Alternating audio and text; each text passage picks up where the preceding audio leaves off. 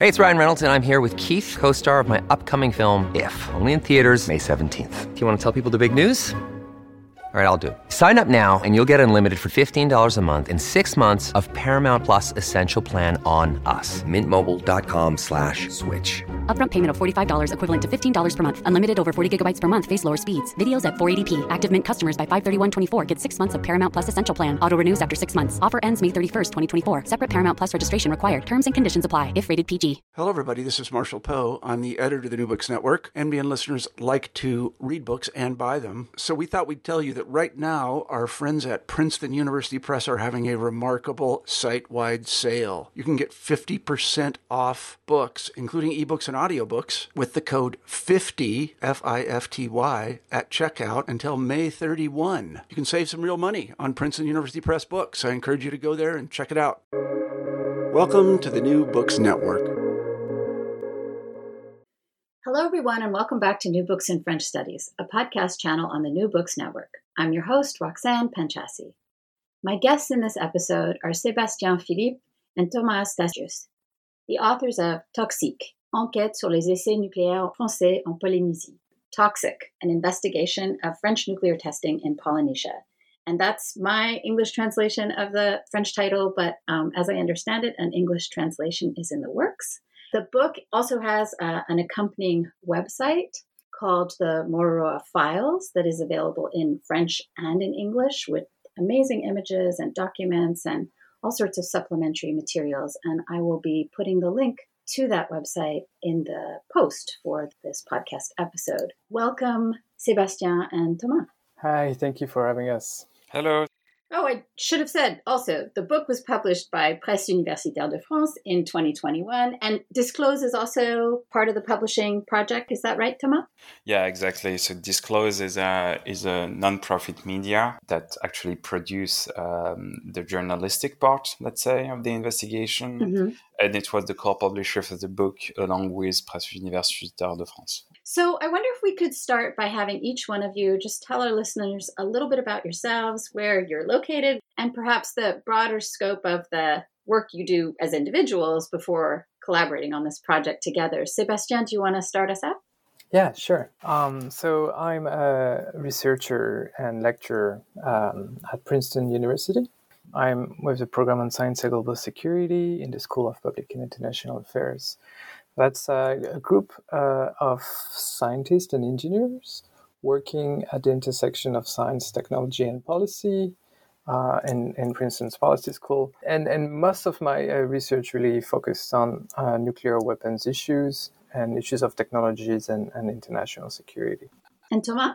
So I'm a freelance investigative journalist. And I'm based in Paris. Most of my work basically is dedicated to investigative journalism. That's what I do. I usually, and most of my time, worked on migration issues. That's something that I have covered both in Africa, but also in Europe for the past 8 years.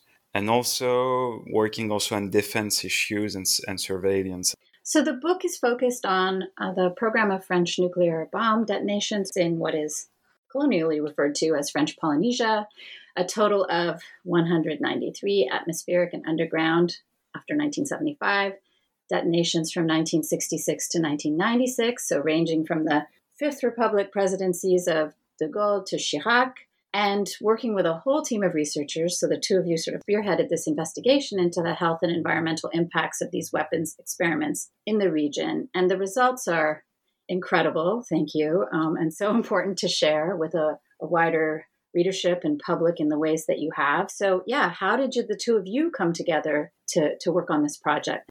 Yeah, it's a very interesting story, and in fact, it begins with our colleagues, both at Disclose, but at Interpret, which is a group of architects and scholars working on environmental crime and justice issues. And Nabil Ahmed, who's leading Interpret, was the one who, partly started this project when after a visit in Polynesia to present his work, the work he was doing on other topics in the Pacific, essentially met with a member of civil society there, Bruno Barrio, who's been a long anti-nuclear activist, and also kind of has joined the Polynesian government there at some point.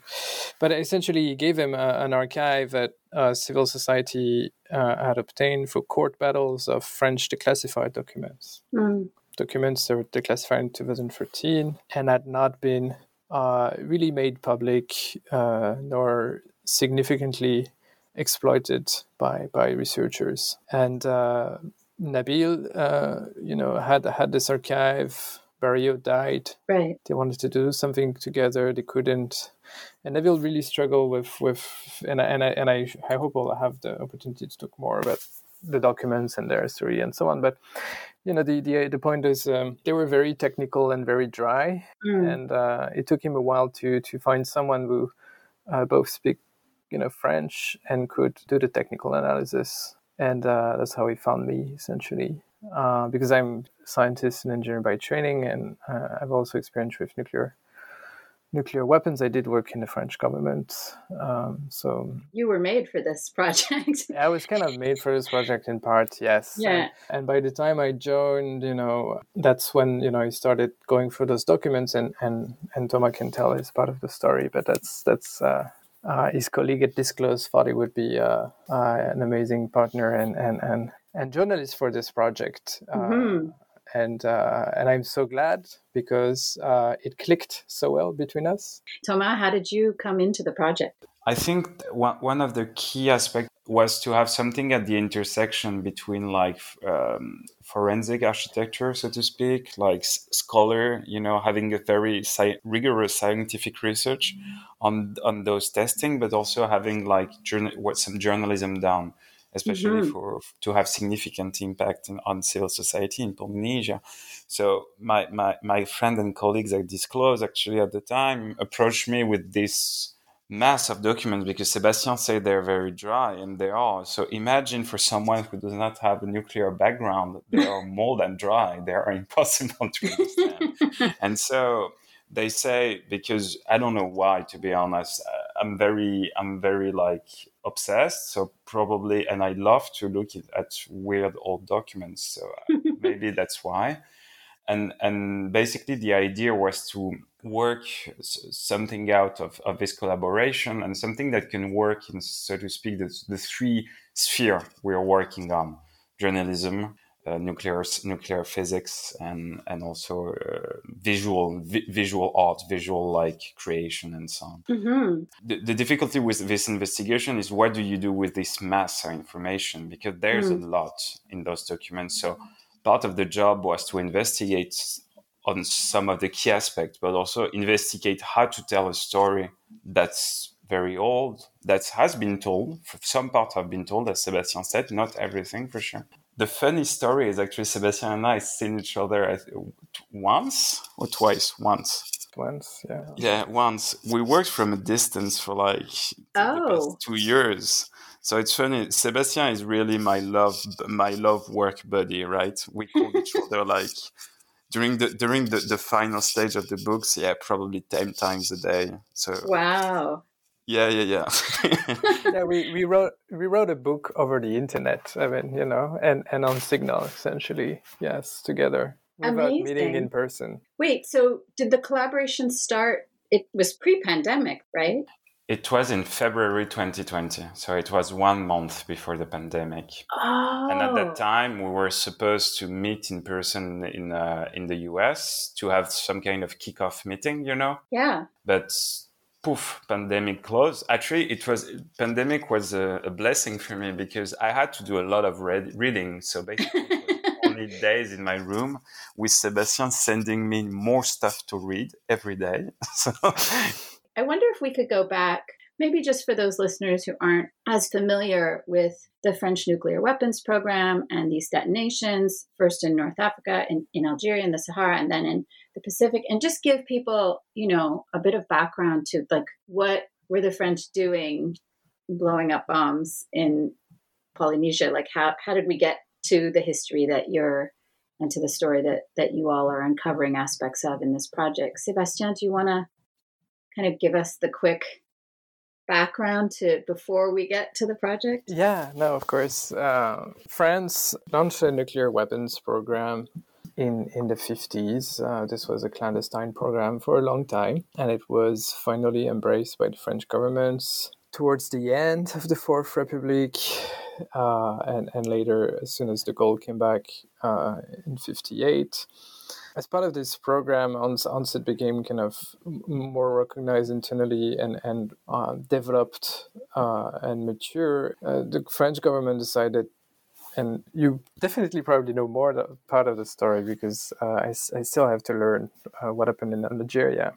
But the French government started testing nuclear weapon, and it tested its first nuclear weapon in 1960 in Algeria. So Algeria was still part of the French colonial empire at the time. So, France tested weapons there, very crude design at first. Under international pressure, moved its testing in Algeria underground.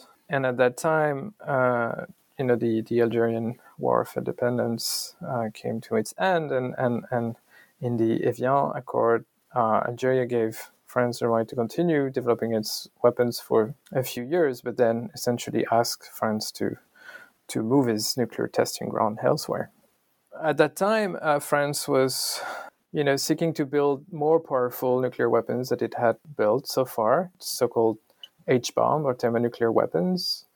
So weapons that can unleash energies, 1,000 times more than the bomb that exploded on Hiroshima and Nagasaki, for example. And was looking for a test ground where it could do that, and had already kind of surveyed the entirety of its national, let's say, metropolitan territory, but also all the overseas territories. Had started the survey well before that, but eventually decided that Polynesia was the place to go to move that testing program. Part of this was that the US and the UK had tested in the area. Mm-hmm. So there was kind of experience with, how international community responded to those tests before. Part of it was that the French military in particular and the Atomic Energy Agency, which was, the kind of two key institutions in France who organized the testing. Their point was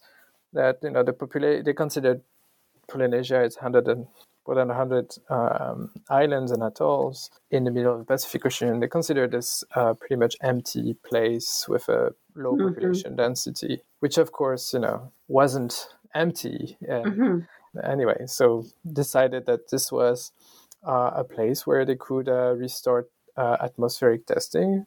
After the rest of the world decided to stop atmospheric testing. Well, when I say the rest of the world, the US, UK, and Russia.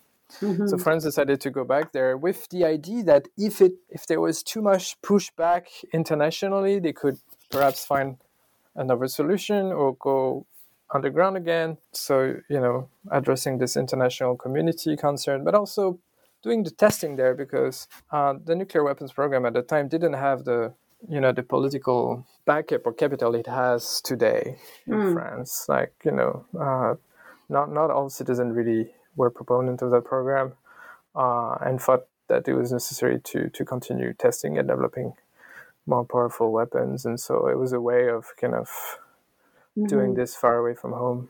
I guess I do. I want to come back to what we've already talked about a little, which are the documents, because the project did begin with this cache of papers and different types of documents. And yeah, if you could speak, both of you, to, what is the nature of these archives that you are revealing, I guess, in a certain way to people, that hadn't been well known or publicized before. And then what are the other types of materials and sources that came into the project? I mean, everything from visuals to interviews that you conducted on site. Thomas, do you want to start with that?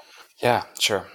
I think it's important so we say those documents, right? And what the documents actually, so these are 233 documents coming from the French army, basically. Some of them are, at the time of the testing, some of the institutions that were like organizing the test or the collection, for instance, of biological samples to analyze, etc., were partly military, partly also engineer from the Energetic Atomic Committee. So basically, some of the documents come from either one of those two institutions. Right. And those documents actually have a history before we use those. It's like they were gained, so to speak, after long legal battles by veteran and by civil society association in Polynesia, which name is Mororua et Tatau. And basically what they did at the time is they asked, after a series of legal challenges, they finally asked for the French state to disclose some of those documents that will help examine for the contamination that some of the military, but also some of the workers at Mororua at the time. So Mororua was the main tasting site. It's an atoll in the middle of the Pacific Ocean. So those documents came from that. And for me, if I speak from my bit of work, the story, because you mentioned additional sources, the story was, the challenge was how to tell those documents. So I looked at first, and I speak to a historian, so I'm sure you will be interested in that. And you maybe have the same way of doing. I open a huge Excel sheet and basically write down every bit of storytelling that I can use, whether it's characters, people named in the documents, places that I can go to, etc., etc. And then what I did is I looked for people that can tell me this story. Military that are in France that I interviewed, probably more than 40 of those. I don't have the exact number in my head, to be honest. And then I interview also probably more than 20 persons during a field trip to Polynesia, both in the Gambier Island, in Mangareva, which is the main island of this archipelago, and also in Papeete. The documents were the key of our work, right? It was the first material that Sébastien used, and that was the project actually to base a lot of our works on those. My job in France was also to kind of see if we can gain other documents, report from the time to enlighten a bit this first archive. So that was my job. And that was going through sources, through Ingo, the people at Observatoire des Armes, which is a French association in Lyon that for years actually they collect bits and reports and photographs and everything from the French military and the French Polynesian testing at the time. Now I pass the Yeah, pass the mic. Yes. I was listening to Thomas and I was having, flashback for, conversation at the time. So, Thomas said that the documents were declassified as part of court battles. And, we had both different ways of, dealing with them. I created this also kind of, gigantic network of connecting each document to each other and understanding, trying to have a sense of what had been declassified and what was still classified. And what could be in the document that were partially, declassified, where documents were missing, and so on. And so this is when we realized that, of course, we had like just the tip of the iceberg. Yeah. But it was super interesting, and going through that, what happened to me at some point, I had some knowledge a little bit about the studies that the French government had done on the legacy and the impact of nuclear testing in Polynesia, studies that became the scientific basis for financial compensation in France under the law called the Loi Morin, started in 2010. And something that I realized I don't know when exactly, it was kind of towards the beginning, is that those documents were the primary source on which those French government studies had been based. But those studies never cited any of those documents.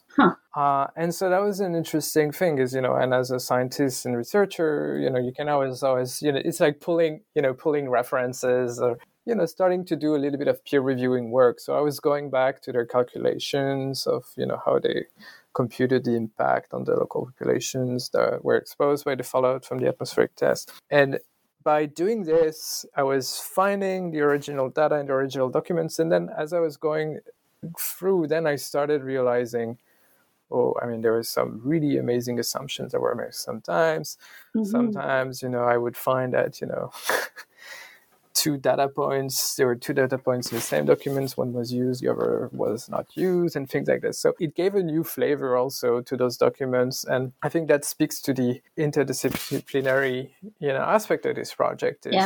The same set of source, we kind of both brought really two different ways of looking at them, and crossing this was amazing, because then, Thomas, in our conversation, it could fuel my interest in something, or sometimes like I was telling him, oh, look, this is how I was calculating the impact after this test.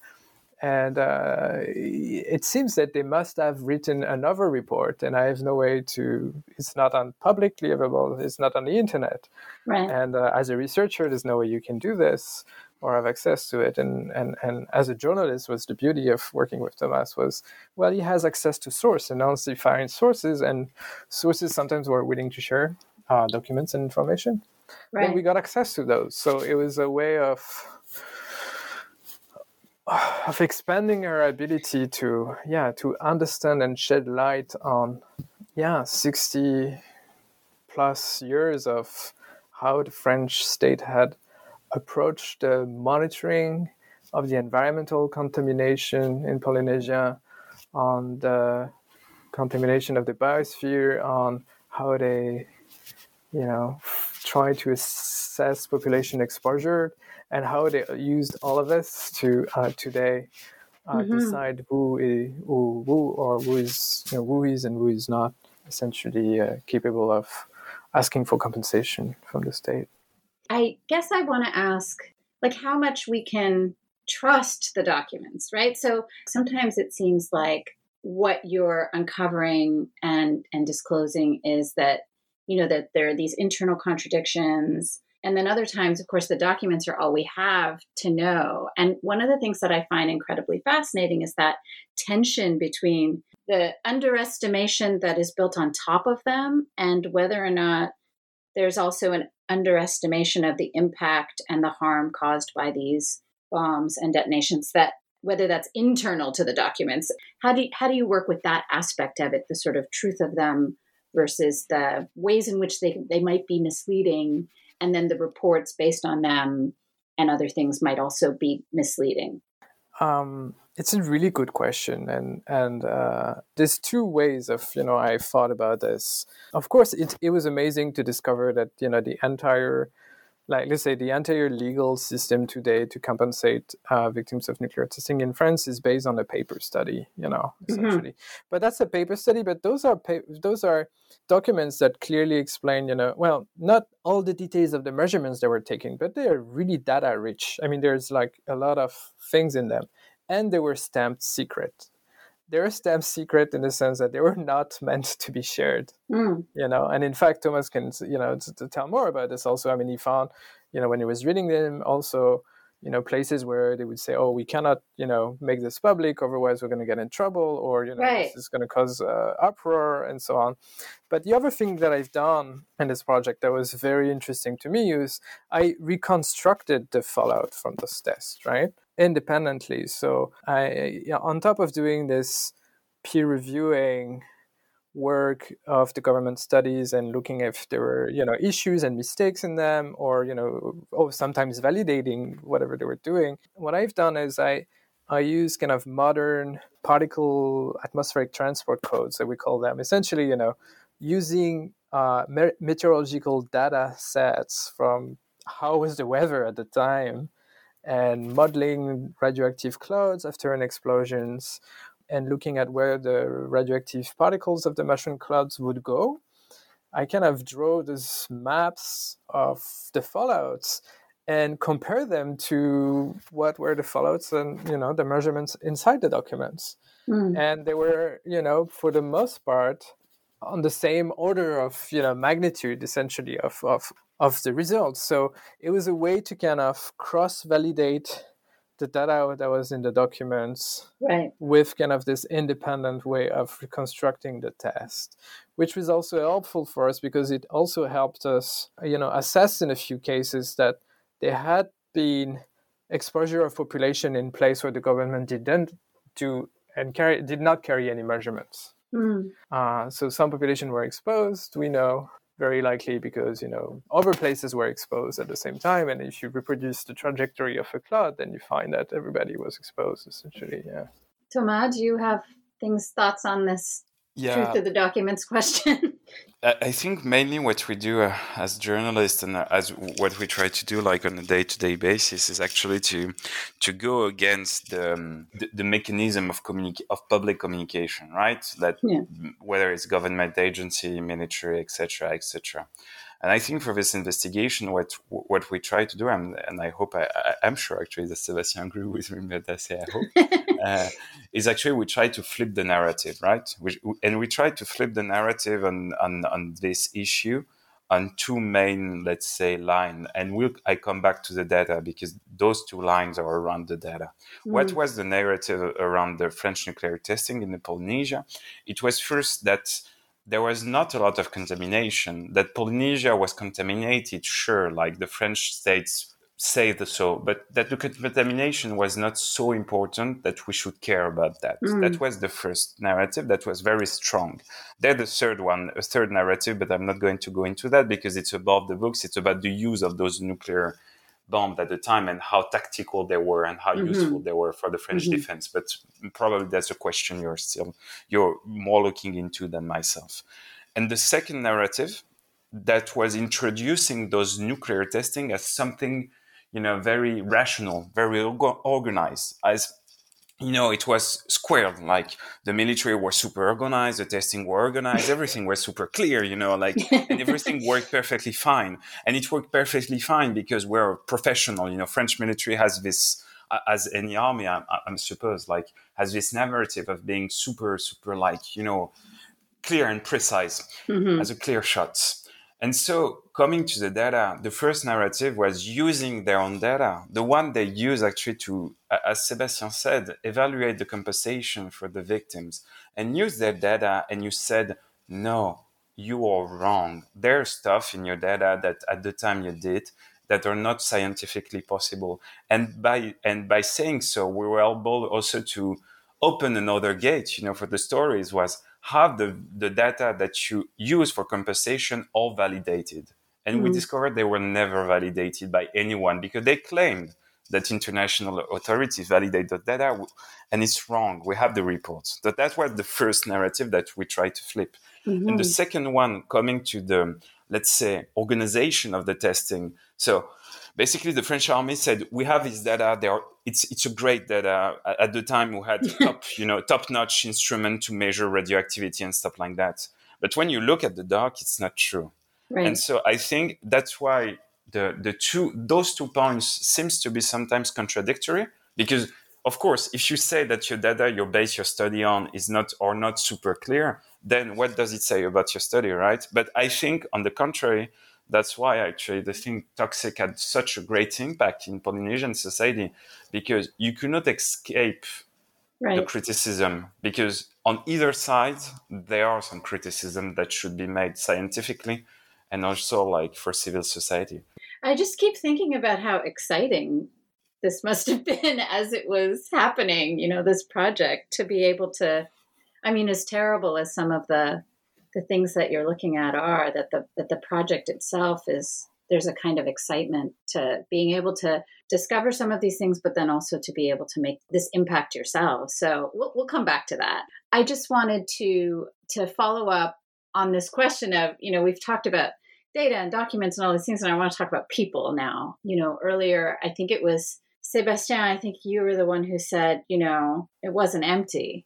Even when I think about the visuals, the most famous visuals, they're always of the clouds. Licorne always comes to mind. Like, people use it for everything. People even use it to illustrate like different tests that weren't licorne. So like the kind of spectacular clouds are what you see, and you rarely see people depicted in images of these detonations. So let's talk about how many people, people indigenous to the region, and then, the massive influx over time from 1966 to 1996, military personnel, scientific personnel, all the people it takes to set up and to manage the massive infrastructure that these detonations required. So how many people are we talking about? Because I don't think people always understand or know how many people were involved and affected by these so-called tests?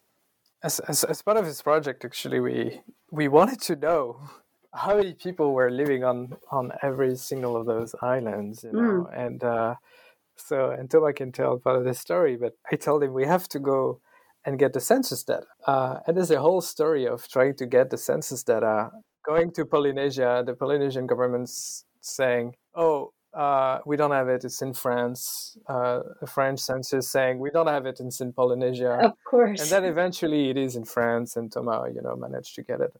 But 100,000 or so people were living at the time of the atmospheric test. So Polynesian kind of local inhabitants. And as the test site infrastructure ramped up, essentially that population doubled. So it would be more or less, 100,000 inhabitants, 100,000 kind of civilian and military personnel. And that's a number for let's say, the late 1960s that changes, or are you sort of thinking an average over the time of? Sorry, I keep coming back to the fact that we want to flip the narrative on the French military being organized. It's good. Because they do not have actually a clear census. It's not. Only an estimation. It's difficult to say because about the time at Polynesia, as Sébastien said, we had the census, and that was a clear example of Sébastien asking me to have some sources on the ground. So that was a clear example of interdisciplinary collaboration right there. I think what we got from the public sources that are available is I think there's roughly 100. I don't remember. I think it's hundreds of thousands of military people on the ground all over the time of the nuclear testing. But that again, you do not have in that number the Polynesian, for instance, worker going from Papeete to Moroa for the time of the testings. And that's a population that's complicated also to have an estimation because most of the companies that were, booming at the time of the test, they do not exist anymore. So it's very difficult to know actually how many people work. That's actually an issue for the Polynesian government itself. And so we talk about people, and then when we talk about the impact on people, I mean, a big part of this investigation is the immediate but then longer term health impact on people who are exposed, and then, cross-generational impact of the exposure. So I know it's impossible to summarize that because it's so complicated, but can you give us some of the kind of key things that we should keep in mind in terms of the health impact over time in the region? Yeah, absolutely. I mean, so just to give the listeners, an idea. I mean, there are essentially, 4 pathways to which you become exposed to radioactivity after fallout. 2 of them considered external exposure. So it's when the fallout brings the radioactive particles over where you are. So you are essentially, the cloud passes over you. Then as the cloud passes over where you are, it's also depositing radioactive particle on the ground, and those stays there and they decay with time. They emit radiation, and those represent a significant portion of the exposure. And the other pathways are what we call internal contamination, where you're breathing the particles when the cloud passes by, but also when you're ingesting food that has been contaminated by the fallout. Mm-hmm. And this is where the impact on the workers and the impact on local population is going to differ. There were different, exposure limits for them. They had obviously workers and military and the engineers from the Atomic Energy Agency sometimes had protections. They were, they had means and ways to measure radioactivity in the environment where they were working, which was not the case for the population. But one key issue for the population was, the entire biosphere would get contaminated. All their sources of food would be contaminated, and their water would be contaminated because one of the primary sources of water, especially in the atolls that were near the test sites, was collecting rainwater. Right. And so it happened several times where a radioactive cloud from the test would pass over the island at the same times where rain would start. And so rain would wash out the cloud in the atmosphere and, essentially collect the radioactive particles, falls down to the roof of the houses, trickle down and get collected into cisterns. And then families would drink that water. The population were, in some part, they were not the ones who sometimes did receive the most acute exposure to radiation in this entire period, but they were the ones who were chronically exposed to radiation, and then sometimes in acute manners. I mean, after there's at least the atmospheric tests that took part between 66 and 74, there's really a bunch of them where fallouts were more significant than others, and we found in the document, of course, and one of them was kind of a key example here of what happened. We found a survey of CEA scientists going to this village on the atoll of Turea, surveying the family cisterns all over the village and tracking down the name of children who were under 7 years old and in which cistern they were drinking and the amount of contamination in the cistern and how much fission product they had ingested, how much iodine 131 was a key fission product that fixed on the thyroid, and that is a very sensitive organ. And my bottom line here is that there was wide population exposure, definitely, but really the communities who were perhaps the least protected were the ones who were living closest to the test site, right. And they were exposed the most. Yeah. This is something that it's a strange feeling to interview people who work on something that I have such an investment in. This is something that I talk about with people sometimes, who say they were so naive, the French military and state, about the impact of radiation, and that's what accounts for the negligence, that it was incidental or that they didn't know that radiation could have these harmful effects. So I guess I want one or both of you to respond to that. I'm not saying that, but to respond to that idea that, especially in the early years of this program, that what accounts for the exposure of the population was just a lack of awareness of the potential harms of radiation from these explosions. I don't think so, to be honest. Probably Sebastian will have the same answer, but slightly more precise on the scientific terms. I think they knew, and I'm sure they knew. Yeah. There's in the archive, not in the main archive, but all other documents that we were able to consult, basically. On those documents, you saw that basically the dose limit for the population, for instance, during their talks among military and doctors, etc., were mainly a political talk. To which dose it is acceptable to expose people, and also which harm these limits, because in case you reach the limits, right, you have to evacuate the person, you have to change the pattern of the testing.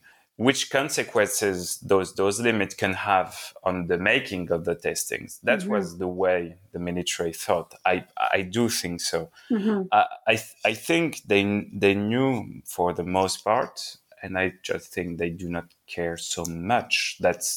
I think that's what you got basically a lot from the testing. It's not to say that they knew precisely what will happen. They could not assert there's going to be. They did not do this very cynical calculation. They did not say, look, there's going to be X number of disease and radio disease, etc., and we can do that because it's acceptable. I think they knew there was some risk for sure. I don't think they can say the contrary. I don't know what you think, Sebastian. No, I agree. It's very clear by that time in the 60s that dangers of ingesting fission products and exposure to radioactive fallout is well known. And in part, the French military does try to avoid, as much as it felt comfortable with, to expose, local population. There's a case of an atoll that was where population were prevented to leave It was not a settlement that was permanent, but where the local population would come and farm or fish, and they prevented them from using and exploiting those resources. So there was knowledge of this.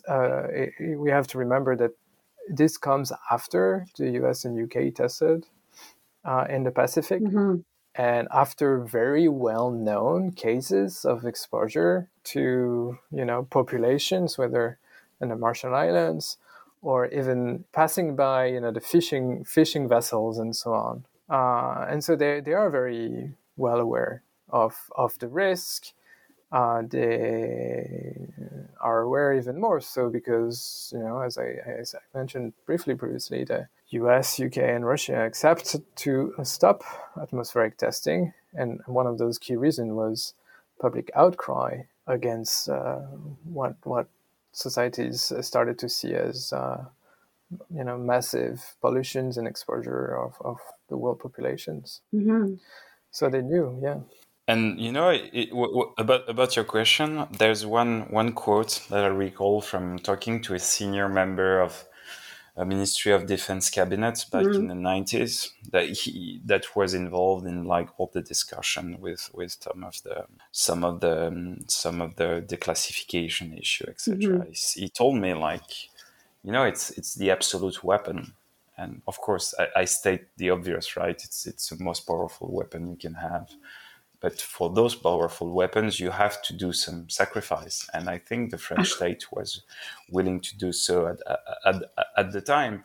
And this claim that they do not know, it's something that they keep on saying, They do not know that military are sick. But in the book and during the investigation, we had internal emails, actually, from them doing a survey of how many military people would be sick in the next years, So they knew, and they keep on denying that they knew at the time. And that's a pattern that's quite usual, I think, for the military state. Another thing that I think the project brings together so well is the human impact and the ecological system, and seeing that as a whole. And I think that's really a credit to where we are at in some positive ways in terms of thinking holistically about these things. Another of the things that I think is really important about this project is the way that it works against the idea that this is just a historical issue, right? That the tests ended in 1996 and that revisiting it, uncovering its lies, I can't think of a better word, so I'll just go with lies, is important, but that this is an ongoing health and environmental problem. And so I guess I wanted you both to speak to that, the fact that the urgency around this project isn't just about revealing what has happened in the past and some of the lingering effects and legacies, but that there's a real risk, especially in terms of the structures, the fragile environmental kind of structures that are housing, containing, with more or less success, what is still there under the surface and then in the surrounding environment. Do you know what I mean?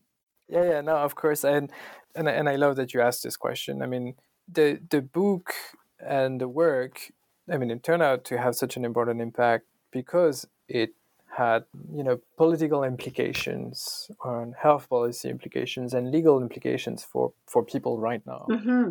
So, I tend to say, going back to these documents, for example, where you had a list of children under the age of 7 who ingested for weeks water contaminated with fission products in 1971. They're in their late 40s, early 50s today, and they are developing cancers. That particular group, but more broadly, people were exposed as children during the atmospheric test are coming to an age at which you do develop cancer. And you do develop cancers that are recognized under French law as being radiogenic, so and potentially linked to the exposure during this time of testing. And for these people, this is another big issue, the issue of reparation, compensation, and so on. But there is a very concrete part of this, which is being recognized as a victim by the French government and receiving financial compensation. And, what we uncover essentially as part of this work was that the pattern of, and you say lie, and you're absolutely right, because the lies have continued. Mm-hmm. The pattern of lies and negligence and secrecy still continue to this day. Mm-hmm.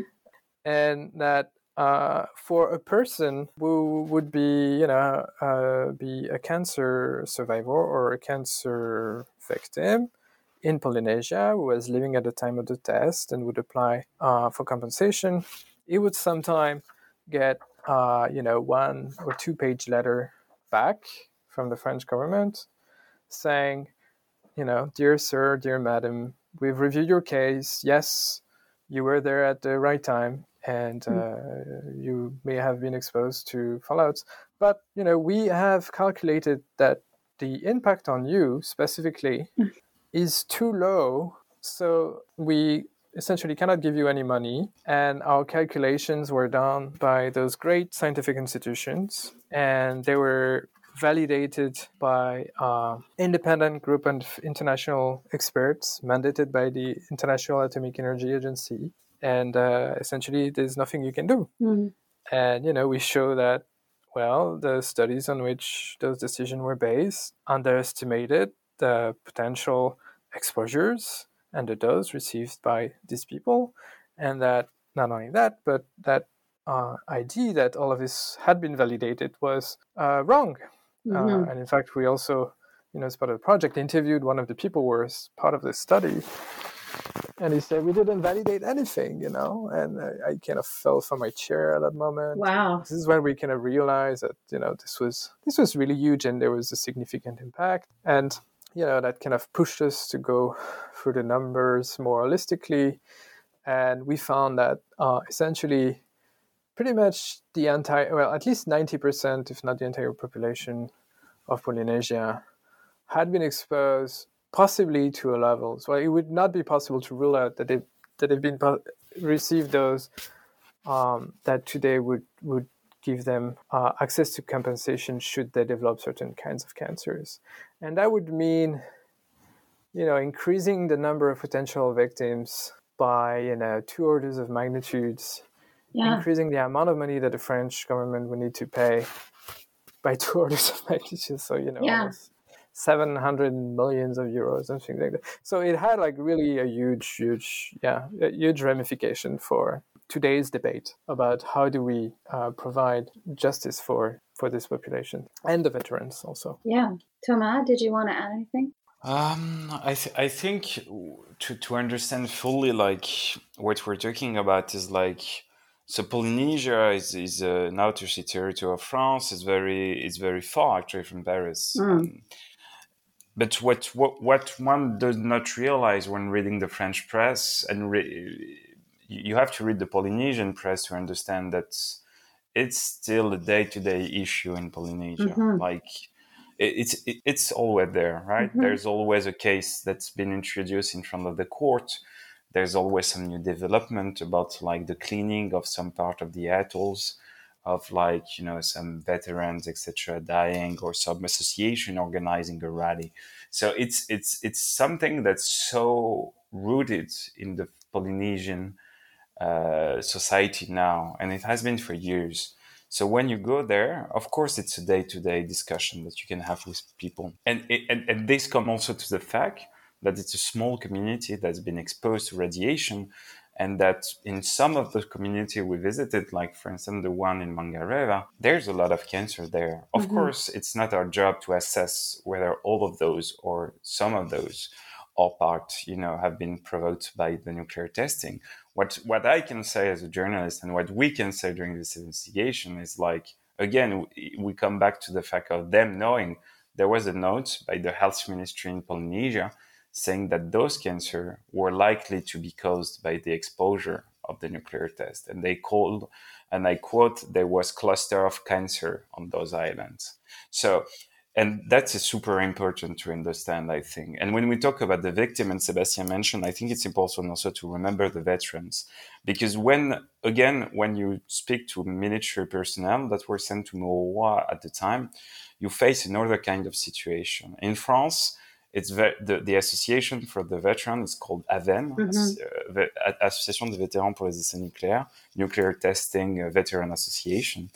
And this association has roughly like 3,000 members, something like that. And there's more than hundreds of thousands military that were sent on Moroa in Polynesia at this time.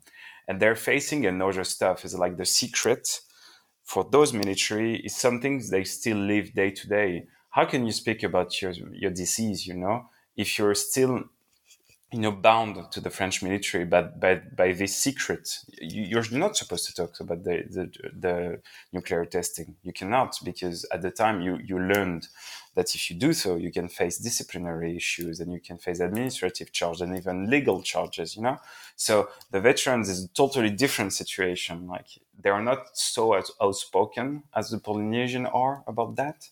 And I think to have those two, set of people in the same book that, of course, face different health issues and different issues. But it was important, I think, for me, and I think for Seb too, to have it like on the book together. Those two categories are sometimes, the French state kind of try to oppose, one into another. So I was going to ask you both to say more about, the impact that the book has had, the life of this project since it made its debut, the relationship between the book and the website.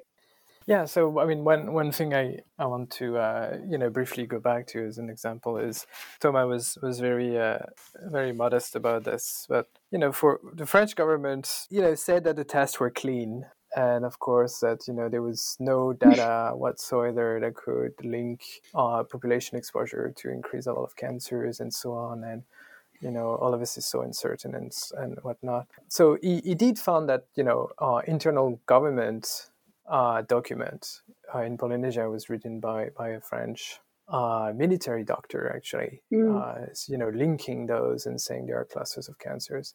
And this was interesting because we had like kind of broad numbers at the end of the project when all of this came together. So, the book is about to come out.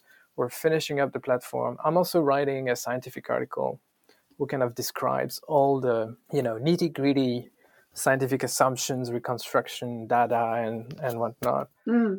So all of it started to come together, and I'm being interviewed by a journalist at Science, the magazine, and he says, "So how many people and how much is this going to cost?" So I'm kind of going back to my numbers and something I never really realized.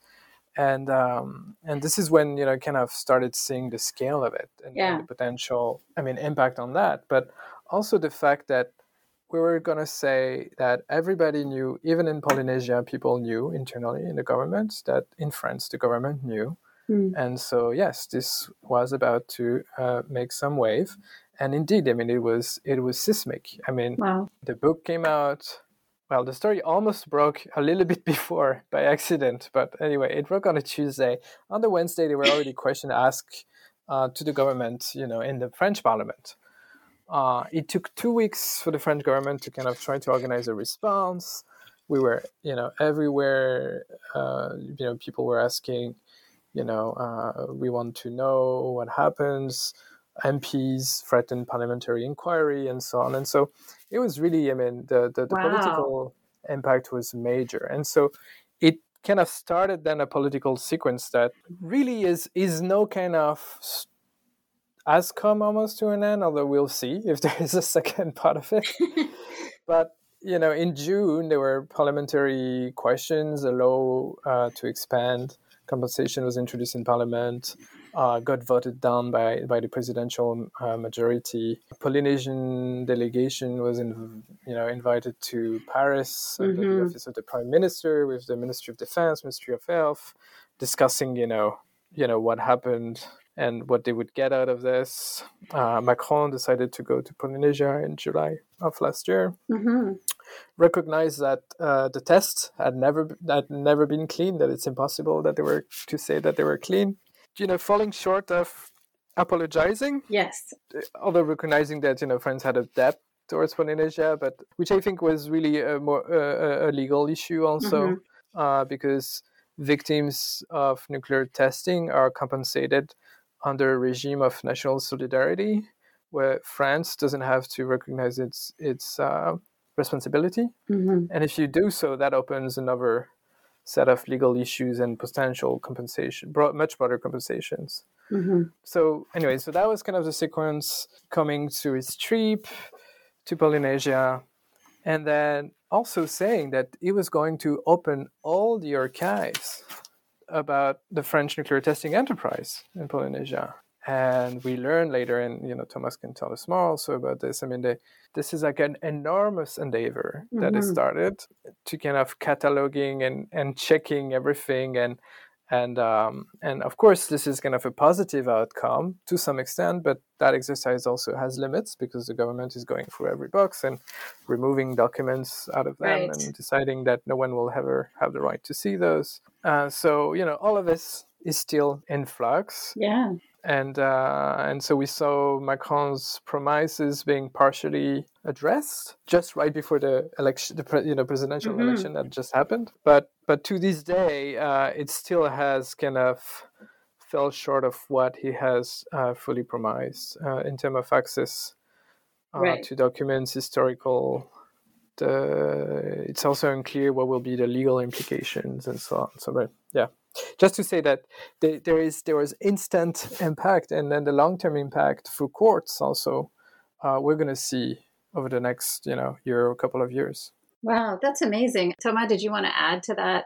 Yeah, I think to come back a bit what you say, like you must be excited to work on a project like that. But what we came to realize, and I'm sure Sebastian realized that also during the course of the investigation, but was even clearer after we release it, is like, of course, a project like that comes with excitement, but also with responsibility.